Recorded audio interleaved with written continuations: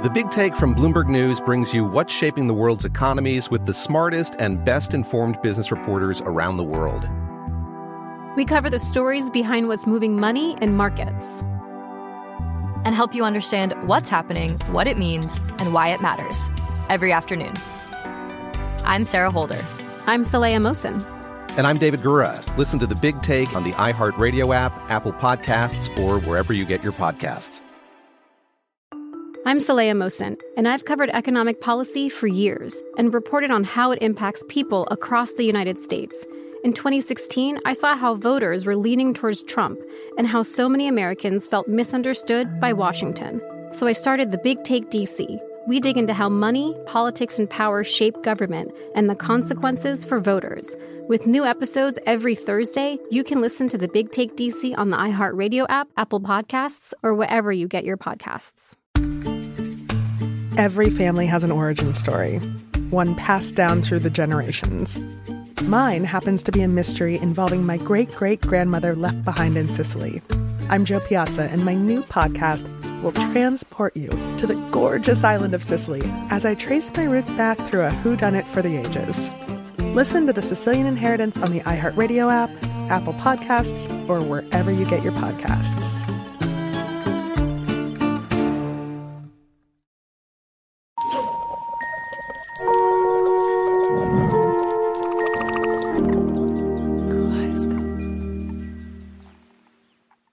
Warning. The following episode includes discussion of magical leaves, prophecies, miracles, big temples, bigger disappointments, black magic, fresh lime soda, and snake astronauts. Sensitive listeners, you've been warned.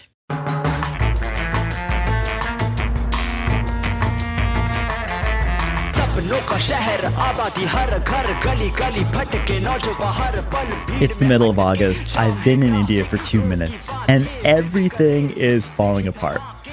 I want the complaint number for the universe. I want a manager on the line because this is not what my astrologer, Dr. Kumar, told me would happen. So you are in the right track. Something very profound is going to happen to you now. I mean, Dr. Kumar did predict I'd be going to India for this show. There are lots of things for you to accomplish, including foreign travels. So go to India, because that is where all the gyan and wisdom is. And he also said this. You cannot fail. Let's put it as that.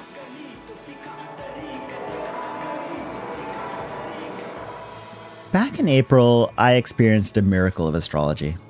I'd walked into a random astrologer's office in Queens, and during my session, the astrologer, Dr. Kumar, had told me something horrible would happen. And he was right. Exactly 1 month later, my father passed away, and it changed the trajectory of both this show and my life. And for many people, that would be enough to make them believe in astrology. But it wasn't for me. Astrology had told me what would happen, but I still had no idea what to do about it. But there was one place that I really thought could have the answers. These little shops hidden across India that practice Nadi astrology. The idea is your fortune was written on scrolls centuries ago, and if you can find your scroll, it'll reveal everything. Your past, your future, who's the person you're supposed to be. Anyway, the moment I decided to book the trip to see one of these shops, I call my aunt Suman and ask her to be my fixer. When I was in high school, Suman, or Sumanaka, and my uncle Jayant let me live and intern with them in Bombay for a summer. They were running this hot new advertising company called Heartbeat, which had just made huge waves with this racy condom campaign. Kama Sutra premium condoms. Of course, I sat in on the decidedly less racy creative meetings, which I loved, pitching ideas and jingles for things like washing machines and ceiling fans. That summer gave high school me a huge boost of confidence. It had this direct impact on my co-founding a magazine a few years later. But also, hanging with Sumanaka was just fun. She inspired silliness. Like, sometimes she'll just decide it's more enjoyable to have a conversation like you're singing opera to one another. Today's shopping list for me: coffee, jam, a bag of teas, something sweet and spaghetti. This will be a boring spree. So I'm eager to hang out with her again. Except somewhere between Bombay's baggage claim and customs, I get this call. Right now, I'm shivering away. So I'm really so sorry that you're ill. It was really frustrating because I'd arranged everything. Sumanaka is waiting for the doctor to call back, and it's very likely she has dengue fever. Well, I've been using my mosquito repellent like it's cologne, and so it's... I'm playing it cool on the phone, but this is me secretly terrified. Not so much about the diseases, though dengue and COVID are definitely not great, but more how I'm going to manage these interviews. If they speak English, I'm fine going alone, huh? He speaks Hindi. Oh, he only speaks Hindi. This is a problem because meri Hindi bahut kharab, aka my Hindi is shit. So I panic. And then I have an idea. What if her son plays translator for me? And I realize this is a ridiculous question, but for the Nadi guy, is there any way I could take Arjun with me? Arjun, who's a few years younger than me, was always a golden child. He was handsome, sensitive, artistic, and musical, but I lost track of him in our 20s when he moved to Dubai and started a career there. And then there was this period where he fully disappeared. This dark spot, which our family doesn't really talk about. You'll have to ask him. Yeah. You just call him. Yeah. That'll be nice.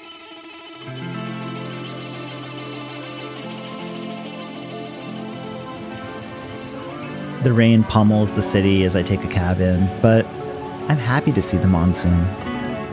It's both wet and sunny outside, and everything smells green and earthy as the rain continues to fall.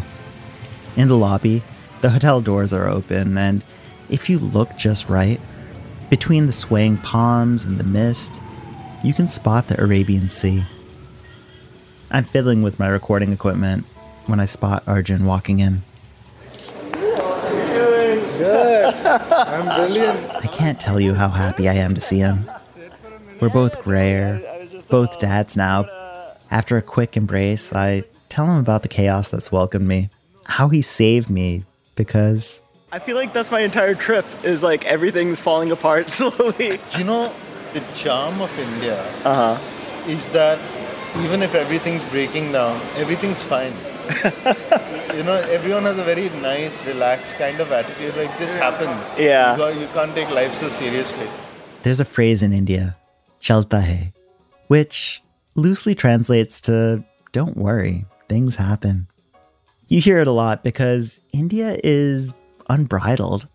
No matter how much you try to will it, it runs on its own schedule. And that's wonderfully easy to embrace when you're on vacation or not responsible for what happens.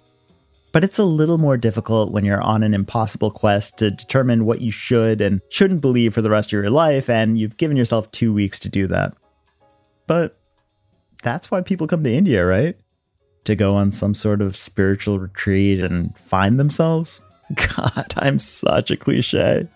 The only thing I can hope for now is that Dr. Kumar is going to be right twice. You cannot fail. Let's put it as that. From Kaleidoscope and iHeart Podcasts, I'm Mangesh Hetikadur. Welcome to Skyline Drive.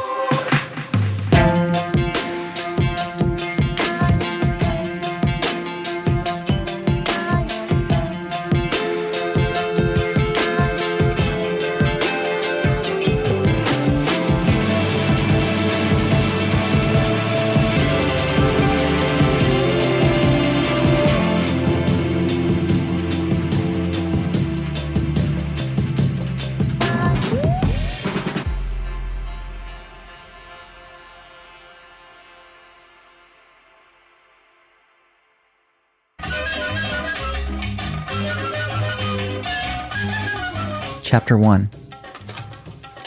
Straight from Shiva's mouth.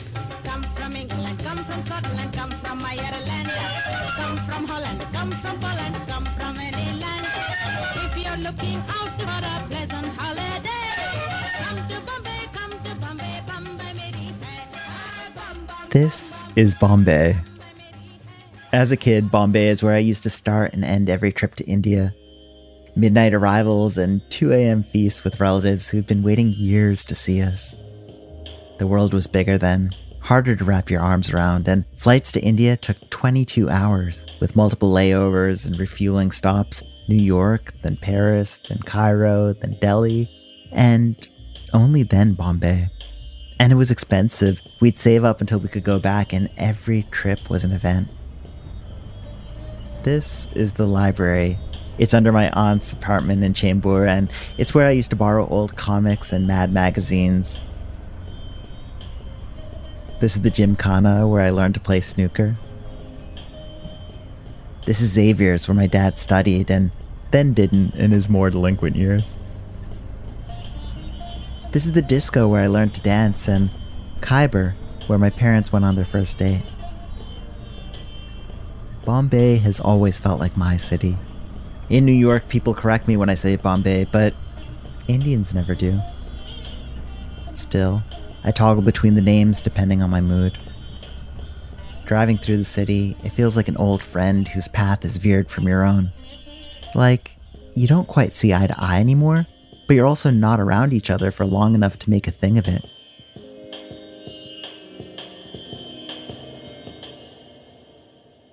The thing is, I still feel my dad here, like a fog that descended on the city ages ago and refused to burn off. But I kind of just got into this relationship, so I don't know how to navigate. And she's like all cool and chill. Arjun and I are standing on a street corner in the Santa Cruz neighborhood of Bombay, and we're waiting to step into the naughty shop that my aunt Suman somehow located for us. From the outside, the place looks tiny and nondescript, something you'd overlook if you weren't hunting for it. How would you describe it since you're not from here? There's a fleet of rickshaws going by us, right? And the rain has stopped now, but there were tons of puddles and lots of cow shit, but the cows seem to have moved on. Even in central Bombay, cows own the road. And we're going to walk into this place to see the nadi. Do you know anything about nadi? This will be my first experience too, but there's a lot of fortune telling that happens in India. And some of it can be pretty authentic, though the charlatans are much more in number. Yeah. So I'm hoping this is a great experience. The funny thing about these naughty shops is that as soon as people tell you to go to one, they'll also tell you how many fake ones there are. But this place is well regarded, so I'm hopeful. We walk through the doorway, leave our shoes in a dusty 2-foot by 2-foot vestibule, and then enter reception barefoot. I don't know what I was expecting, like maybe a wall full of scrolls, or maybe big brass sculptures of little-known deities and saints, or maybe just some wall art. Instead, we're standing in a tiny, poorly lit box, a couple of benches pressed up against the walls, and a desk facing the door. We give our name to the man puttering at the desk, and then we just wait. 5-10 minutes my complete prayer kar do. Of course. Chalega na? The naughty reader, Mukesh Ji, peeks out from behind a wall to tell us he's doing his morning prayers. He asks us if we'd like water or tea while we wait. How incredible would it be if the first astrologer I met in India located an instruction manual for the rest of my life? What if the leaves hiding in his archive actually contain my life's purpose? I am genuinely giddy. The prayers take longer than 10 minutes, but sab chalta hai. It all works. We get ushered into an even tinier room, though this one actually has personality. It's bright lime green with a couple of temple calendars on the wall. And then Mukesh walks in with an armful of wooden bundles.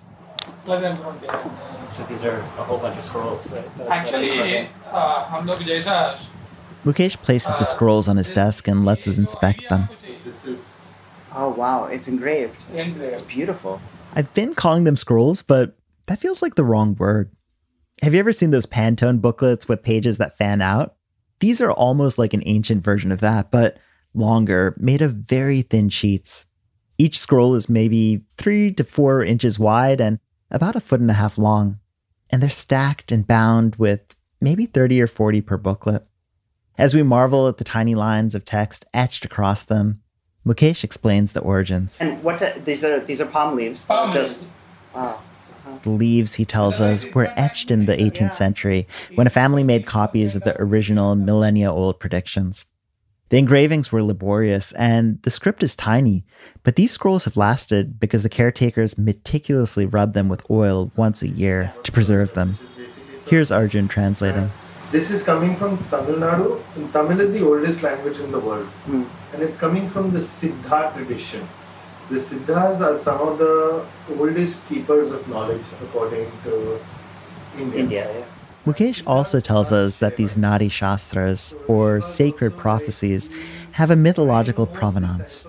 Lord Shiva, in his infinite wisdom, shared this knowledge with the goddess Parvati, his wife, and then she passed it on to Lord Brahma, who passed the knowledge from the gods to the sages and then finally to the priests. And to me, it sounds like a game of celestial telephone.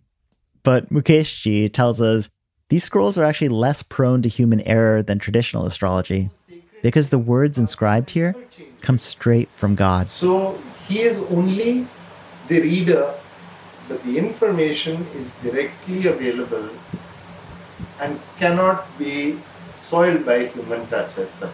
Mukesh tells us he's been doing this for 29 years. He shows us photos on his phone of him with clients, people he asks us not to share, but they include some of India's biggest politicians and most famous scientists. He stresses that he's a humble man. He is just a reader, providing answers for people in need. And I believe him. Then he gently reaches for my thumb, rolls it across a pad of ink, and he presses it onto a sheet of paper.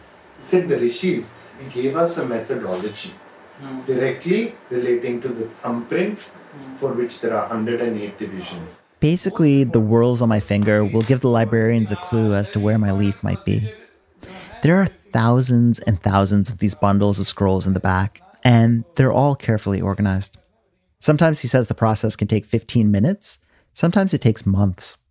He also comments on my aunt's absence. He says part of the reason she fell ill was that she wasn't meant to be here today. You can only show up in this room if it's your destiny.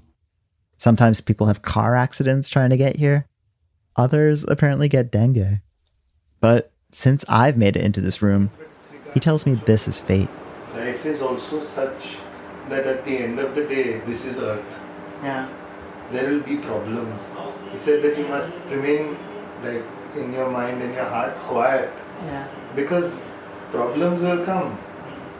Problems will go. So try and stay calm. But it is destiny. I stare at the ink on my thumb, remembering this weird fact from my days at Mental Floss, that koalas have fingerprints that can be mistaken for humans. And I laughed to myself wondering if my scroll could be mistaken for a koala's. If Mukeshji walks back in and tells me that I'll enjoy napping in trees for 18 hours a day, or if in my older age I'll really love feasting on eucalyptus, then I'll know exactly what went wrong. It's the type of dumb joke that I'd share with Sumanaka, but it's too dumb to make in this room. Over the next 3 weeks that I'm in India, Mukesh will look and he'll keep touching base. But he won't find my scroll.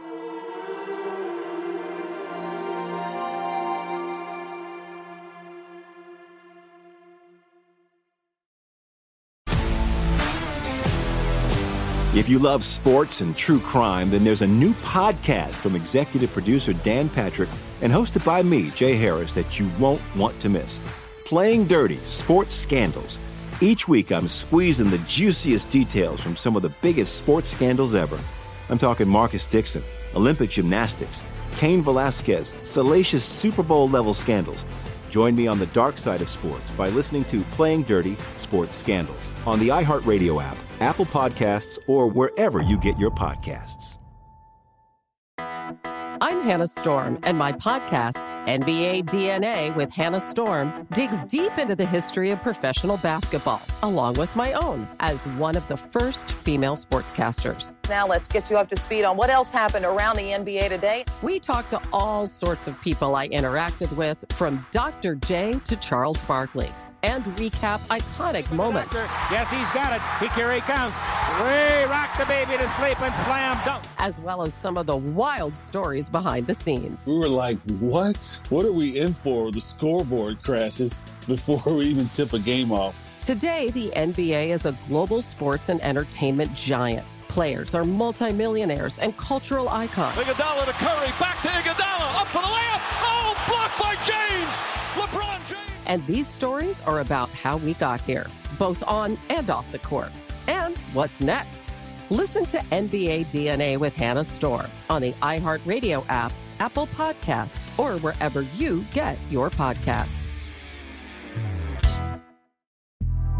The Big Take from Bloomberg News brings you what's shaping the world's economies with the smartest and best-informed business reporters around the world. Western nations like the U.S. and Europe.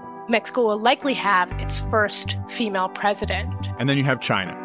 And help you understand what's happening, what it means, and why it matters. He'll get his yo-yos to Europe in time. But the longer this drags on, the more worry he's getting. They knew that they needed to do this as fast as they possibly could to get a drug on the market as fast as they could. I'm David Gura. I'm Sarah Holder. I'm Saleha Mohsen. We cover the stories behind what's moving money and markets. Basically, everyone was expecting, if not a calamity, certainly a recession. But the problem is that paperwork, as our reporting showed, is fake. As someone who's covering the market, I'm often very worried about an imminent collapse. So I'm thinking about it quite often. Listen to The Big Take on the iHeartRadio app, Apple Podcasts, or wherever you get your podcasts. Chapter 2. The Thing That Matters.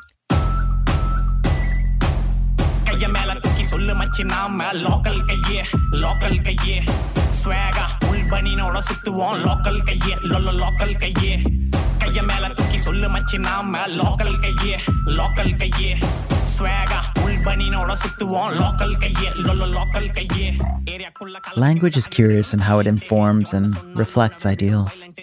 The way my family talks is gentle. The dialect we speak is sing-songy. My old roommate, Lasako, used to tell me it was like butter when she heard me talking to my mom on the phone. But if it's sweet and overly polite, it's also not direct. My dad didn't often talk about the sad things or the hard things.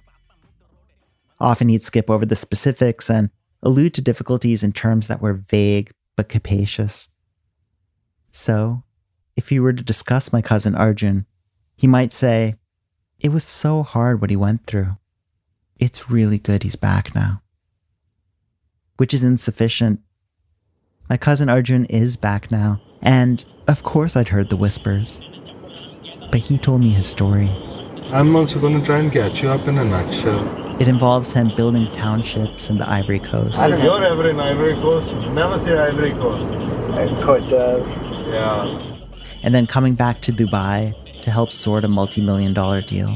I actually shifted to the Middle East. Everyone was like, "What's wrong with you?"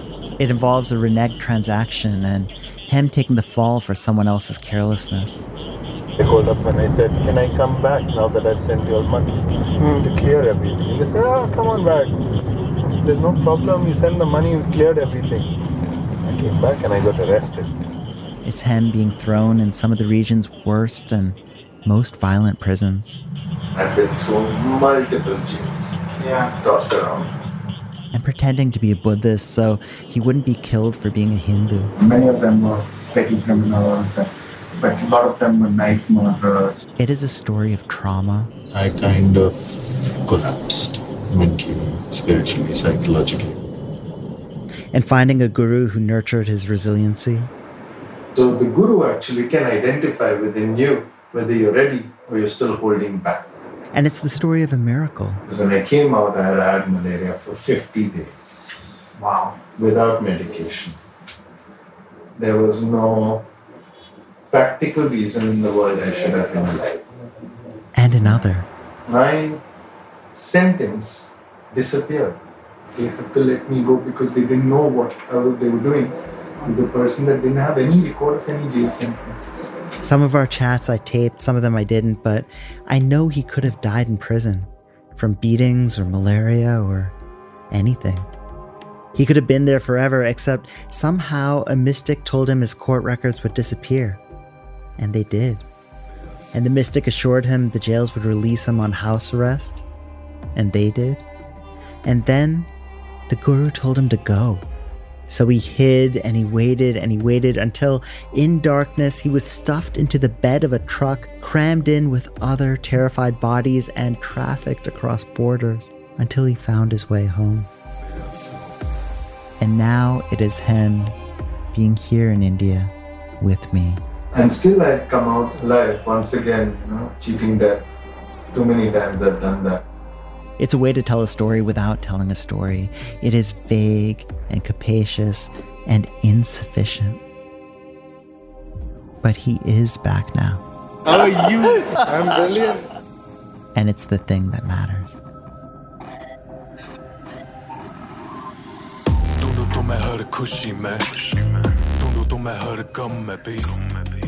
Chapter 3. Believe me.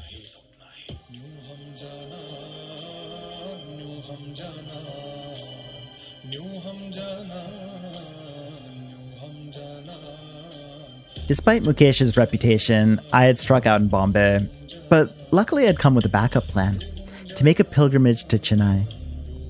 The truth is, I don't know anything about Chennai. I've never been, and mostly people in my family have warned me there's no reason to go. Not because of anything cultural or political, it just comes down to the weather. Everyone complains about the intense heat and humidity. But Chennai, which is located in the South Indian state of Tamil Nadu, is special in terms of Nadi. According to the story, when the rishis or holy men received the wisdom of the gods, they transcribed it onto leaves. And those leaves were protected by generations of South Indian kings. And at some point, these manuscripts ended up in a library in Tanjore, also in Tamil Nadu. And while some of the copies were loaned out to other cities like Delhi or Mumbai, the majority of the authentic Nadi centers stayed local, within driving distance of Chennai. My friend and story editor Mark has agreed to come with me, which is a really nice security blanket. And I also invite Arjun.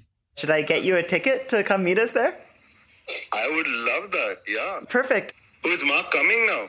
For a minute, we thought Mark wasn't going to make it to India. His visa got backlogged. There was a moment where I wanted to tell him not to worry. Chalta Hai. But even I lost faith by this point. Then, thanks to God or the Indian embassy or possibly Dr. Kumar, it was approved right before he was set to leave. It'll be fun, I think. I think the three of us hanging out will be fun. Yeah. Yeah, that'll be so cool. Okay, great.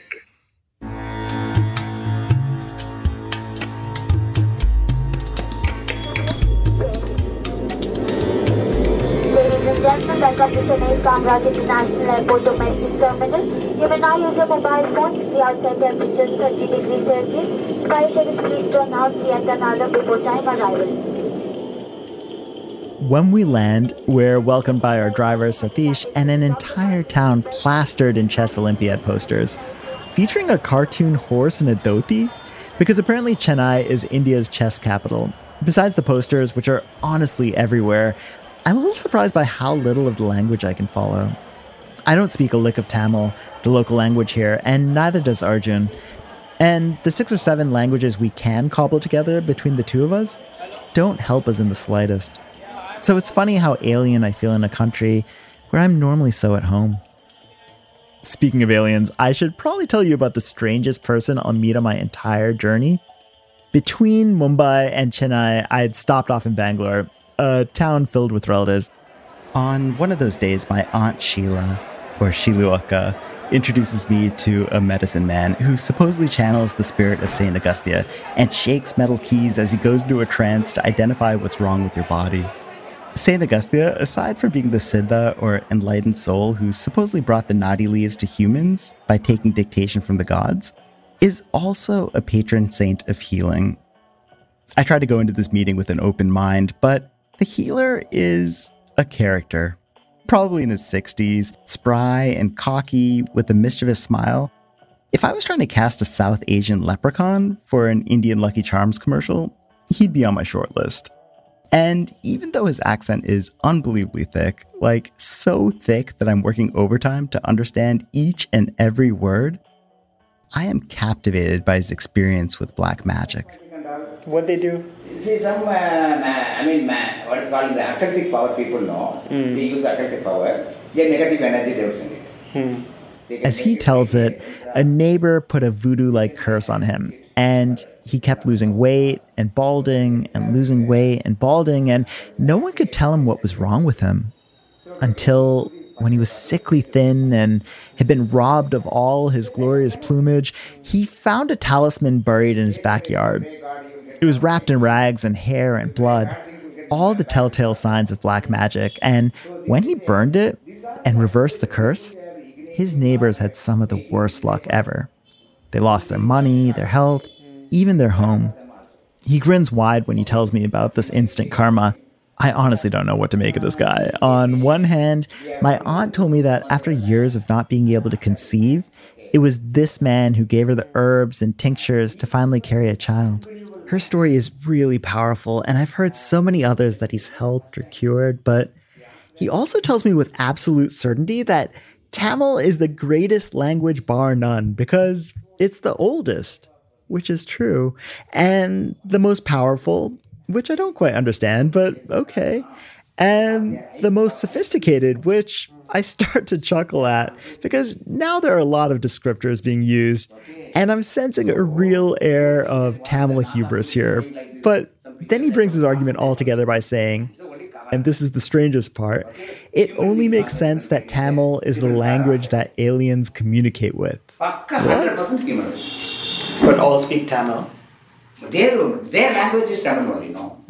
It will come long time to take to find out. When I look at him quizzically, trying to understand how exactly we've moved from astrology to aliens, he just assures me he's right. Then he smiles at me like I'm an idiot, because obviously aliens speak Tamil. क्या उखाड़ लेगा? बहनचोद क्या है ये? किस तरह के singer हो तुम? कुछ भी अनाप शनाप गाओगे क्या? This is bad for society, for kids. गालियाँ? Chapter 4. Snake Astronauts. काफी मालूम है, गलत है ये. Satish, yes sir. This place name is Kanjipuram. Yes sir. It has 2,000 temples. City of temples. Yeah. But yeah, that's where we're off to. Are you gonna record your 6 o'clock voices? Yeah. Good morning. Sorry, I think I had 2 of those coffees this morning. It's 6 a.m. and it feels so much earlier. We drive off the hotel lot straight into traffic, and I can only tell we're past the city limits when the cartoon horse posters disappear. Up until this point, it felt like every advertisement was about chess, but now the billboards are for toothpaste and soaps and clothes and wedding rings, and Arjun and I both notice how strange it is that everyone in the ads is incredibly light-skinned. And what a mindfuck that must be. But then I stop paying close attention. The drive starts to feel like every drive I've taken between cities in India. Stretches of rickety shops, stretches of vibrant villages with kids playing outside, long, dusty in-betweens dotted with fields and factories, banks and petrol stations. There are these trees that line the roads with red and white trunks, painted that way to prevent termites, and also to show poachers that the Forestry Service is keeping watch. Mark and I are both feeling the jet lag, but Arjun's 2 coffees have definitely kicked in. He peppers us with questions about life in the States, about recent Supreme Court cases. He talks about India and all the miracles he's witnessed that have made him a true believer. And then he says this. If you study Hindu or Vedic texts, you'll understand that there's a lot of interaction between snake culture and human culture. And there's a lot of snake worship that happens in India. Okay, so I'm going to pause right here to say, I don't know what's going on with all the snake talk, but they keep coming up again and again, and it feels like it should mean something. The way George in our last episode saw a snake as a sign that he could be good to himself. that he could shed his trauma and transform. The way my mom experienced snakes as a curse, something she had to transcend with mysterious prayers. And now, Arjun is talking about how he read early Hindu texts about snakes as these superior beings, carriers of a greater wisdom, and he starts talking about one account he read from a mystic who claims to have seen these astral snakes. He said that his guru got him to meet one of the incoming astronauts, space snake astronauts. Yeah, as I said, it's it feels unbelievable. It is unbelievable. It's but just the idea of a snake astronaut is snake astronaut. Yeah. Well, I mean, like a traveler, essentially. A traveler. Right. He didn't have to wear a spacesuit. And when you read the book, he says it's not possible for me to explain what exactly I saw, but the snakes are very different than what you all imagine in your head. And all I can describe to you is it was blue and glowing. In my cursory understanding of Hindu and Buddhist cosmology, these serpent-like beings rule over 3 planes filled with multiple planets. And they're worshipped as the keepers of both incredible treasure and concealed wisdom. Treasure texts, as one book puts it.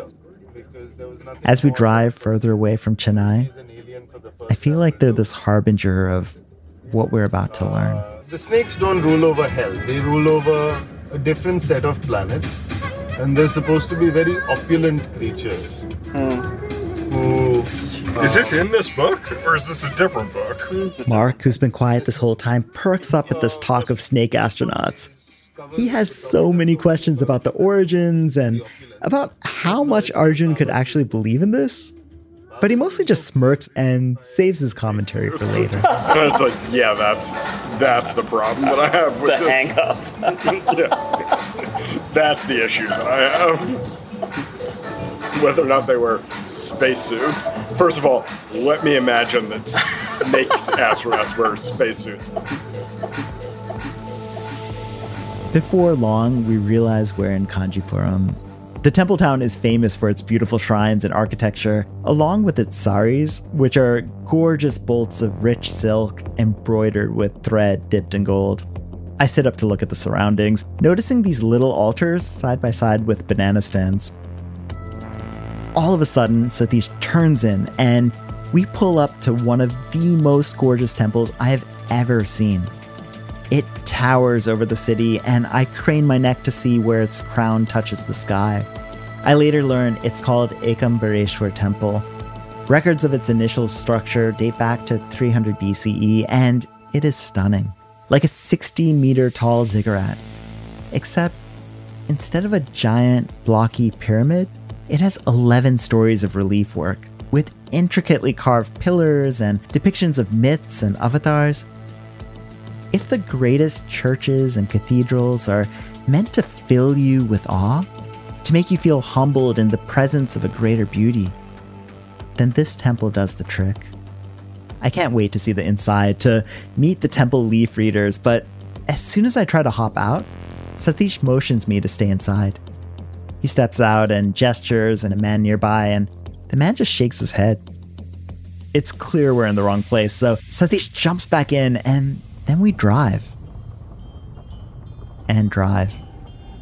15 minutes later, we're parked in this dusty lot, in front of a cinder block wall that feels like it's in the middle of nowhere.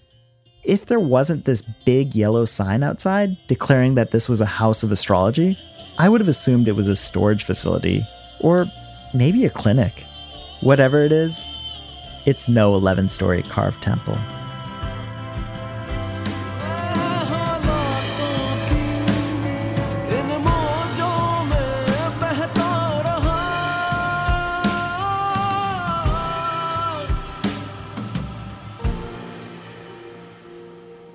Chapter 5, The Waiting Game.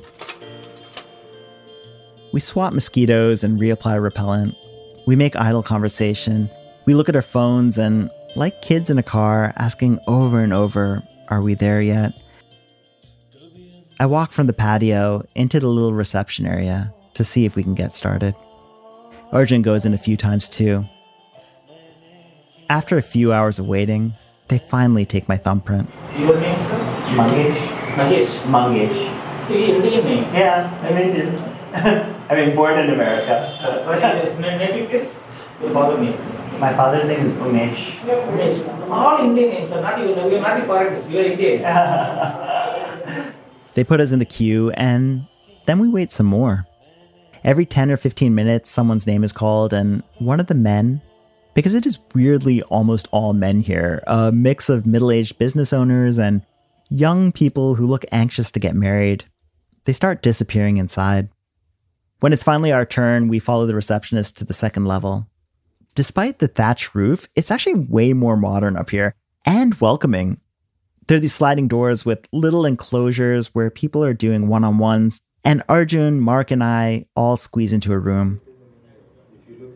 When our man finally walks in, he's wearing vibhuti, these 3 stripes across his forehead applied with sacred ash, often associated with priests.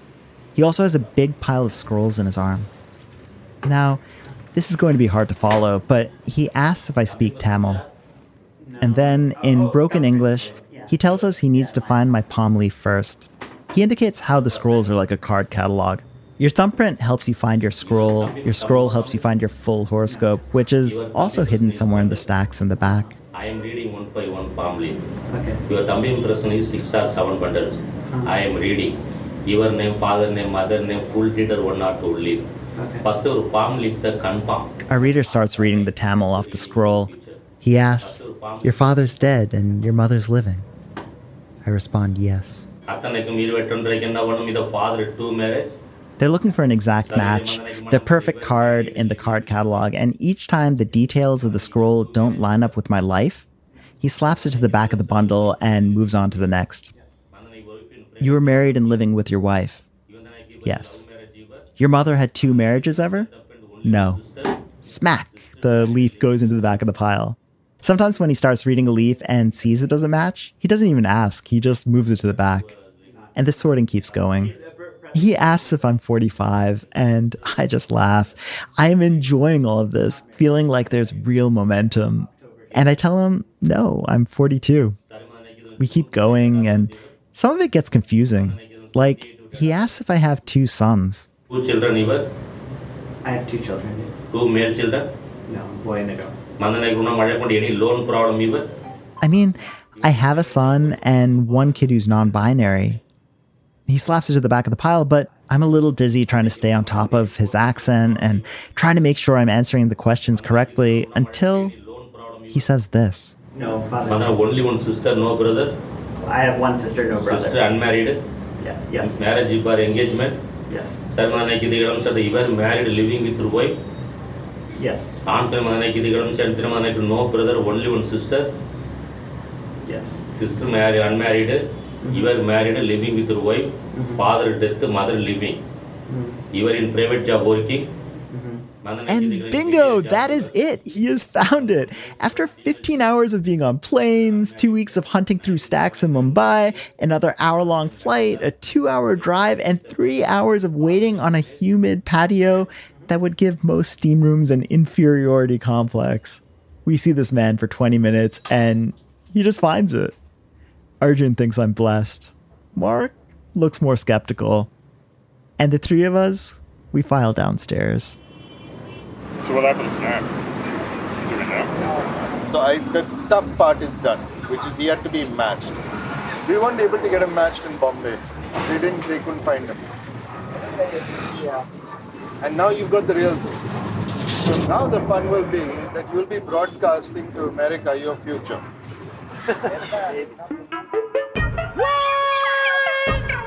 Oh shit, bro.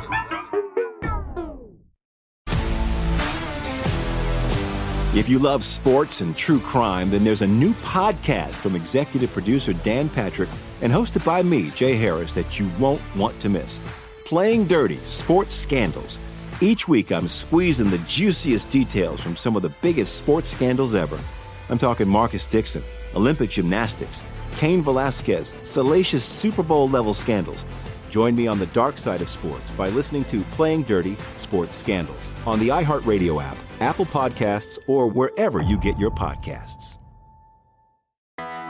I'm Hannah Storm, and my podcast, NBA DNA with Hannah Storm, digs deep into the history of professional basketball, along with my own, as one of the first female sportscasters. Now let's get you up to speed on what else happened around the NBA today. We talked to all sorts of people I interacted with, from Dr. J to Charles Barkley, and recap iconic moments. Yes, he's got it. Here he comes. Way rock the baby to sleep and slam dunk. As well as some of the wild stories behind the scenes. We were like, what? What are we in for? The scoreboard crashes before we even tip a game off. Today, the NBA is a global sports and entertainment giant. Players are multimillionaires and cultural icons. Iguodala to Curry, back to Iguodala, up for the layup. Oh, blocked by James. LeBron James. And these stories are about how we got here, both on and off the court. And what's next? Listen to NBA DNA with Hannah Storm on the iHeartRadio app, Apple Podcasts, or wherever you get your podcasts. The Big Take from Bloomberg News brings you what's shaping the world's economies with the smartest and best-informed business reporters around the world. Western nations like the U.S. and Europe. Mexico will likely have its first female president. And then you have China. And help you understand what's happening, what it means, and why it matters. He'll get his yo-yos to Europe in time. But the longer this drags on, the more worry he's getting. They knew that they needed to do this as fast as they possibly could to get a drug on the market as fast as they could. I'm David Gura. I'm Sarah Holder. I'm Saleha Mohsen. We cover the stories behind what's moving money and markets. Basically, everyone was expecting, if not a calamity, certainly a recession. But the problem is that paperwork, as our reporting showed, is fake. As someone who's covering the market, I'm often very worried about an imminent collapse. So I'm thinking about it quite often. Listen to The Big Take on the iHeartRadio app, Apple Podcasts, or wherever you get your podcasts. Whoa. Chapter 6. Son of a Milkman.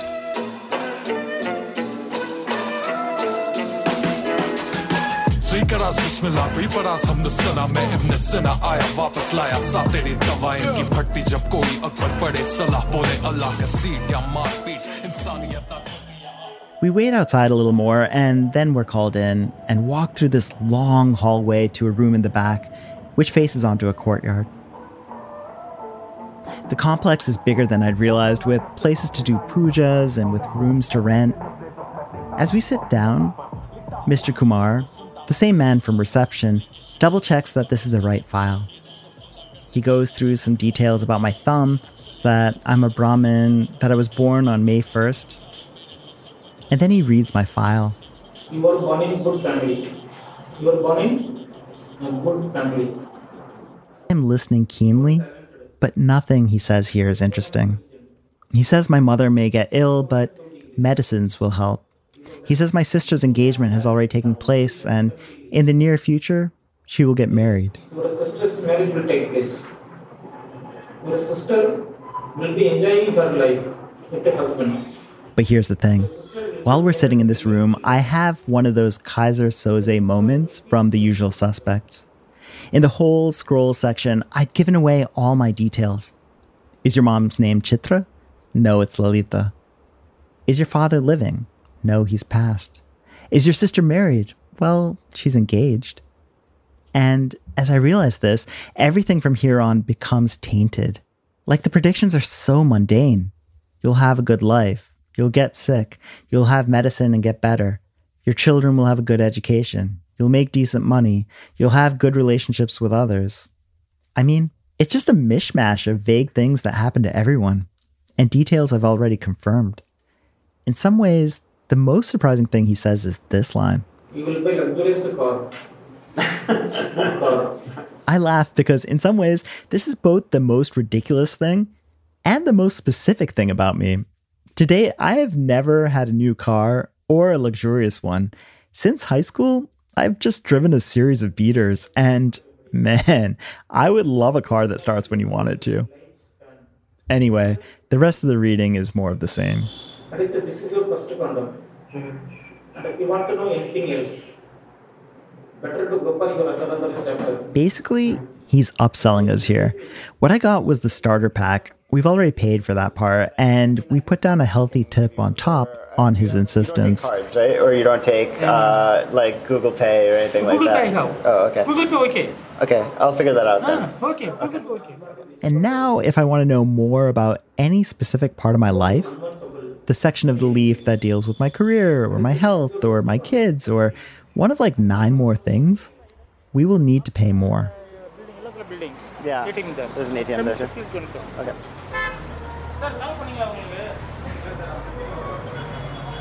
I step outside to chat with Mark. How are you feeling?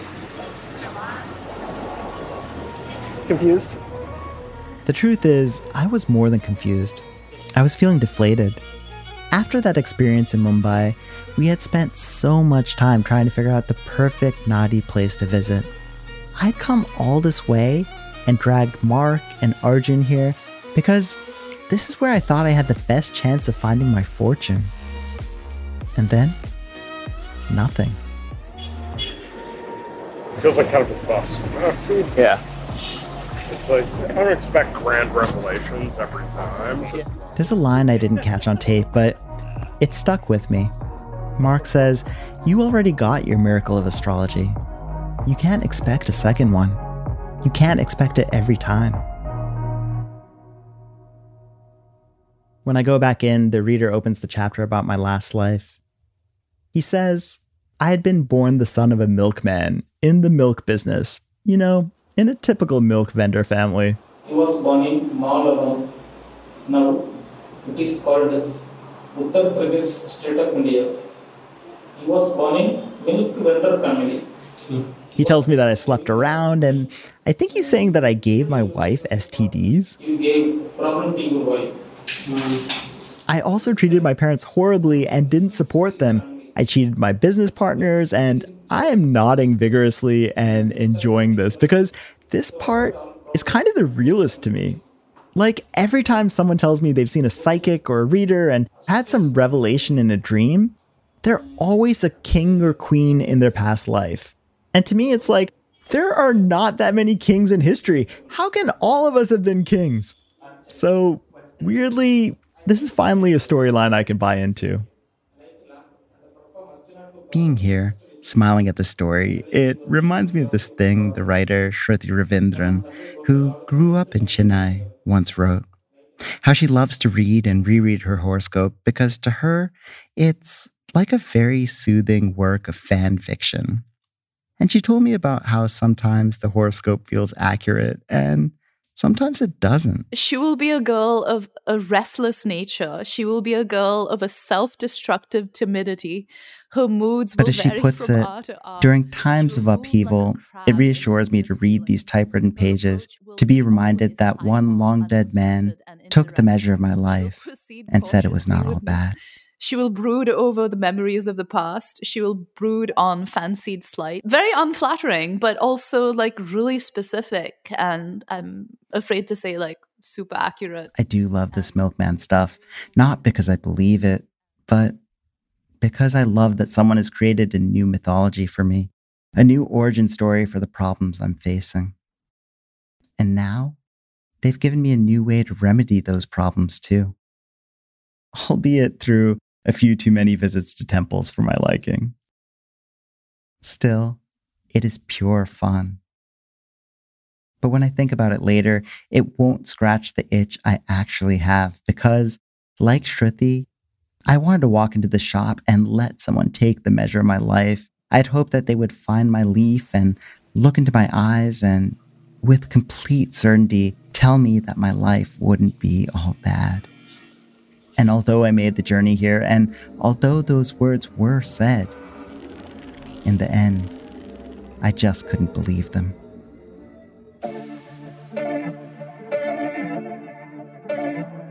Chapter 7. Spinning. It's 3:30 in the morning. I got this demon stuck inside of me. I can't sleep. I can't eat. Them demons lurking in my head. Can't do shit. I gotta go back to sleep. I don't know why. What? Now let me make this as a statement. The drive home from the Nadi shop is somehow so long, and I feel the clock ticking. We have maybe 5 days left on this trip, and I have not felt the magic here. Nothing has brought me closer to believing. Arjun senses my tension. Mark, too. I tell Mark maybe we should race to Varanasi in northern India, even though my astrologer friend Pete warned me it was like a Disneyland of astrology. If we wanted to do something totally crazy, we could actually, cut the shore and fly to, Benares. There's a university there and a lot of astrology PhDs and also con men, so maybe there's some fun to be had. Or we could do what the Nadi reader told me to do for penance for my sins as a milkman. I could go to an offering at a Hanuman temple. And I have a specific one in mind. My aunt and family lived in this place in Hooghly. It's where my grandfather finally retired. This little house is called Gin House. I don't know. I mean, I am just throwing ideas at the wall. We stopped for lunch at this place our driver Satish loves, where they serve giant heaping plates of rice on banana leaves, with curries and chutneys ladled on top. We eat with our hands, in the traditional style, shoveling the piping hot food into our mouths. I pair mine with a thumbs up, an Indian Coke of sorts. And while the food fills our bellies, it doesn't calm my nerves. And I grow increasingly irritated about my journey to the Nadi shop.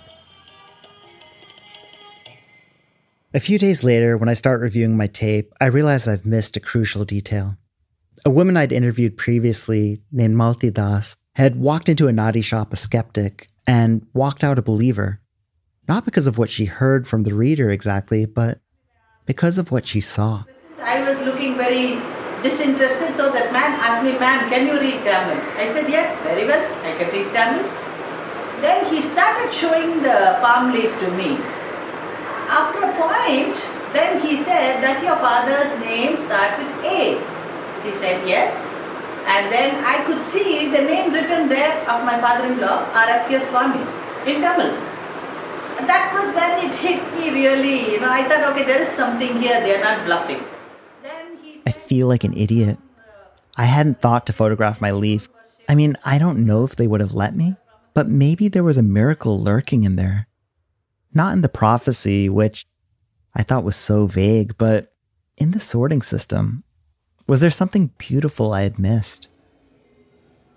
When Mark and I talk about it later, at our hotel bar, Mark has a different perspective on the place.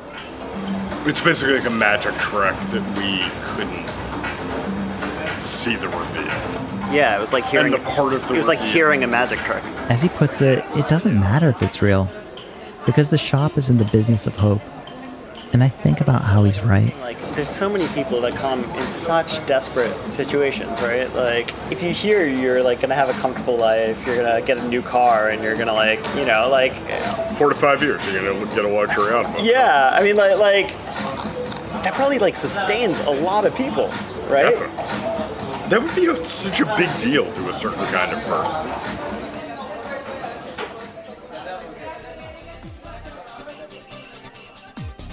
Chapter 8. Double Dose. Months later, my memories of Chennai are a blur. Early morning, strong coffee, ceiling fans that are no match for the heat. But mostly it's just car rides. Hours in the car with Arjun, talking about philosophy and science and our childhoods.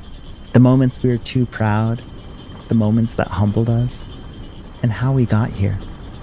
If Bombay felt like an old friend whose path had diverged from my own, then Arjun was like a close friend I'd lost and then found again. And it's funny that he's here with me because I'd forgotten that Arjun had been warned by his guru that he should not at any cost dabble in astrology. Something I'm reminded of when my wife Lizzie calls. Hey Lizzie. Wait, I'll put you on speaker.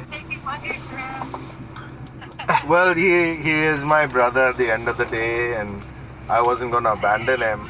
But That's right. What are you going to do? There's a phrase I grew up using in India, cousin brother and cousin sister. In joint families, you grow up thinking of your cousins as closer than just a cousin. You tie Rakhi to them, or these promise threads that promise love and protection. And you treat your cousins like they're siblings because they are in a way. And the fact that Arjun is here with me now, despite the oceans between us, despite the time that's passed. But having said that, this is my first experience with astrology as well, so I was actually warned not to dabble in these kind of subjects. So Mangesh is subjecting you to things you've been avoiding, which is, tempting you with danger. Yeah, tempting me with taboo subjects. Shame. That's right. He's the bad influence in my life. Arjun has told me what he's been through, but I can't imagine it. It is too horrifying, and I admire him so much. How he somehow pulled together his family and picked up the shards of his life, and how he keeps moving forward with such grace and humility. If my days in Chennai were a blur of endless car rides, the final pit stops were always a seat at the hotel bar. Sometimes it was me and Mark, sometimes it was Arjun and me, and occasionally it was the three of us, sitting in a dimly lit patio, shooing away mosquitoes as we sipped on these fresh lime sodas. On the tougher days, I'd cut the soda with gin and bum a cigarette off of Arjun. And on one of those nights, Arjun told us about his Sadsati, the 7.5 years of bad luck brought on by Saturn that everyone experiences at some point, according to Vedic astrology. And his 7.5 years, he tells us, were considered especially bad. Does everyone experience it?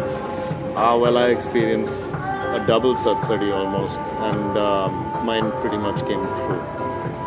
So I've had really shit luck, Until this moment, Arjun has never once talked about how difficult this period has been. He's talked about it matter-of-factly, he's talked about embracing the future, but this is the first time he lets us in on just how hard his life was. But mine ended last year, and I'm still trying to understand the difference. The difference, yeah. I'm trying to figure out what went right, and I know there are certain things that have changed, but I can't feel it in a physical form. Yeah. That's crazy. I didn't realize. And because this is India, Arjun jokingly links his misfortune back to what he must have done in his past lives. I obviously did much more than just pass on STDs to one person. I mean, Arjun does not believe in astrology.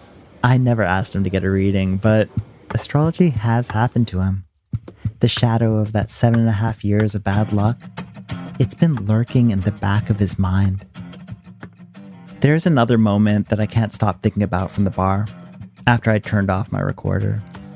Mark says that too often, when a story isn't going right, the impulse is to speed up, to book as many interviews as you can.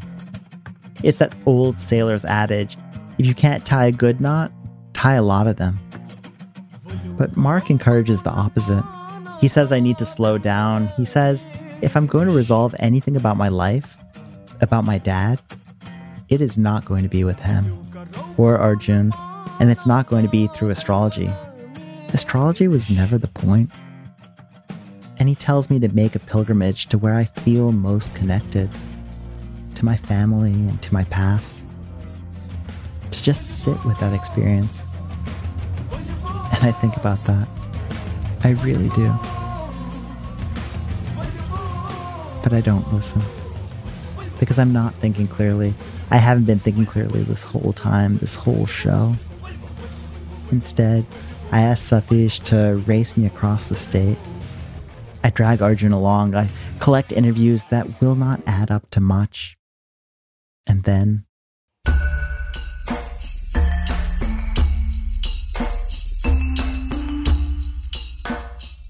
just when my time in India is nearly up, I realize Mark is right, and I spend 16 hours in a car to find meaning where I should have been looking all along.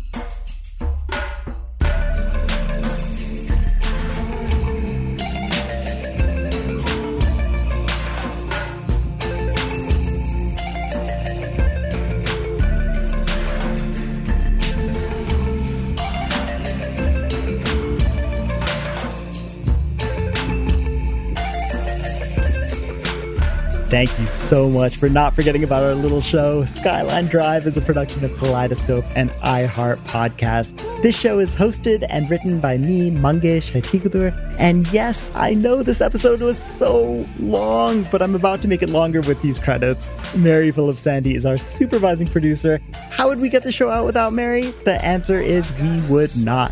Mitra Banshahi is our delightful producer and conducted the interview with Shruti. Mark Lotto is my excellent story editor and was such a trooper for suffering with me in India in a city I knew nothing about, though I did feed him lots of parathas. This episode was also produced by the insanely talented Anna Rubinova. I don't know how we could have got through this much tape without her. Anna, you were a boon to the show. The super sweet Dhruv Shiva Rao hit the streets for this episode and collected extra tape for me. This episode was mixed by my pal at Soundboard. Oh my gosh, The Warning. The Warning was read by producer extraordinaire Nadia Raymond, who won the first ever audio Pulitzer along with the team at This American Life. Nadia wants you to listen to TAL's next episode, but I want you to know she's a badass. I've got to thank my pal Botany for the theme song and the compositions. Also, Azadi Records. How can I thank Azadi enough? Also, my friends Himanshu Suri, Peter Matthew Bauer, and Motor Sales. And I can't forget my pal Raj, aka Lush Life, for lending me his tunes as well. I am dropping a second mixtape with more music from Skyline Drive, Volume 2. It'll be in the show links. Please go check it out. Additional production and research support from my love, Lizzie Jacobs, Suman, Rock Around the Clock Bakshi, and my beautiful cousin, Arjun Bakshi. Arjun, I love you. This show is executive produced from iHeart by my good pals Nikki Etor and Katrina Norvell. And a shout out to Nikki's baby girl, Pearl. And also Enzo. Enzo, I have not forgotten about you, buddy.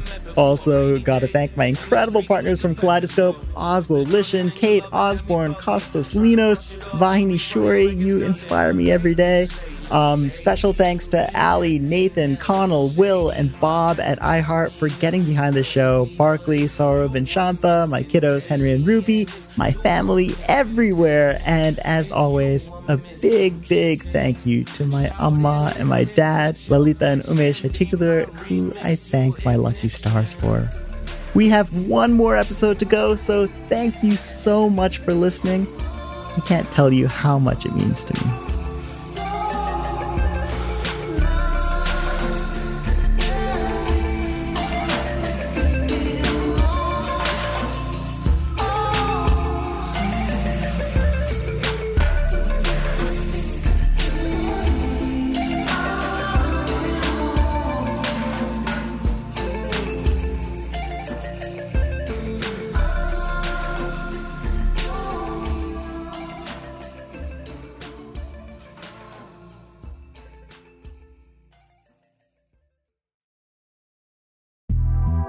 The Big Take from Bloomberg News brings you what's shaping the world's economies with the smartest and best-informed business reporters around the world.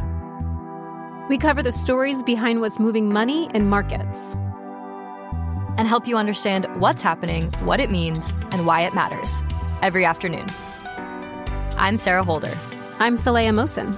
And I'm David Gura. Listen to The Big Take on the iHeartRadio app, Apple Podcasts, or wherever you get your podcasts.